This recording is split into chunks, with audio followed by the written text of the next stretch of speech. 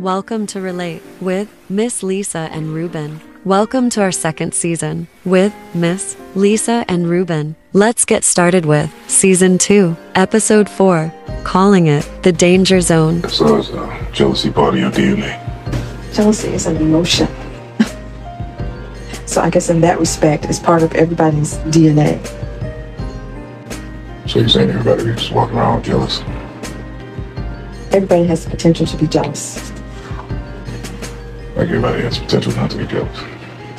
Yes, they do. It's like anything else. When you take it out of context, that's when it becomes a problem. If an ex contacts you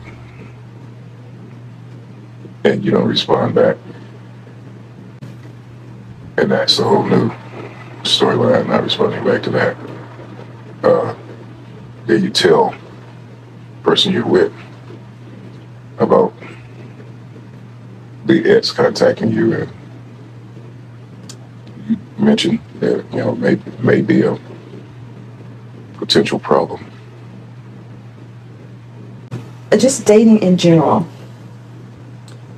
Okay, you've been texting, you've been talking, you've made it to the point where you've had that face-to-face meeting, and let's just say after the first meeting, you decide, I'm not feeling like this is something I want to move forward with. How do you communicate that to the person?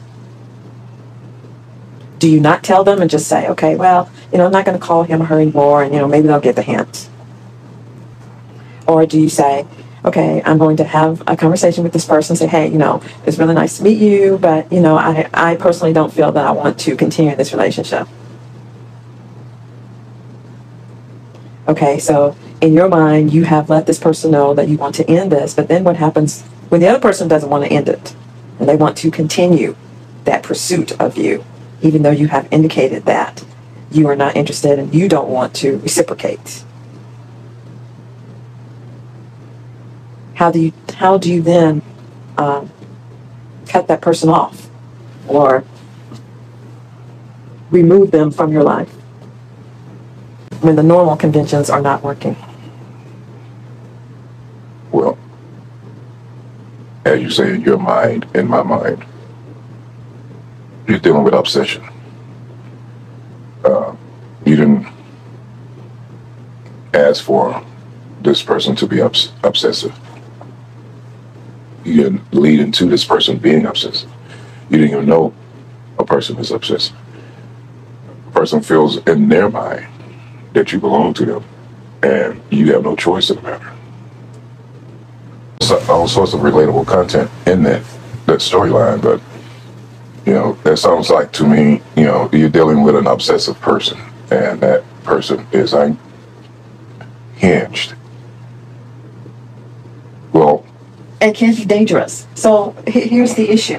Okay, you're trying to move on with your life with someone else, but here's this other individual not living in reality that has already painted a different picture of you being a part of their life. So it's one thing to say, it's my problem and I'll take care of it. But if you're in a relationship with somebody, it's not just your problem, it's their problem also.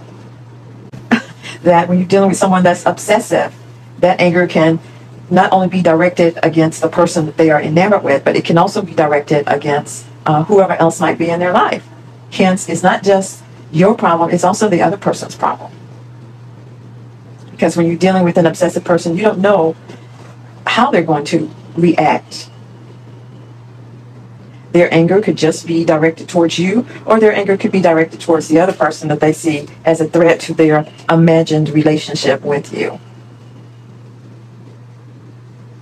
all of which is why you went to the person you're with now and told them about it. Everything you just said is the reason. But is there something to be said with just slowly walk away? If the person you're with, after you told them, if they feel that their life is in danger, well then, if I were that person, I would say, well, okay, you know what? I can't deal with this with you. My life is perfect. My life is together, and I don't need this drama in my life. So, see you. Bye. Good luck. You know, if you don't agree with the way that person is handling it, or you can't come to a common agreement, since that person entrusted the other person with the information, hey, this is what's going on, and you know, it looks pretty bad, but I'm thinking blocking them may agitate the situation even further. You're dealing with a person with a broken heart, obviously, but always had a broken heart with people. And you're just one more person that broke their heart. So you don't know what's going to come of the situation. That person should just, in my opinion, just pray about it. Pray for that person, the obsessive person.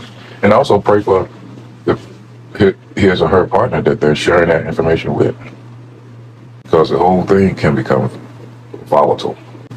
I can't imagine just inviting someone into my life and they have no choice about it.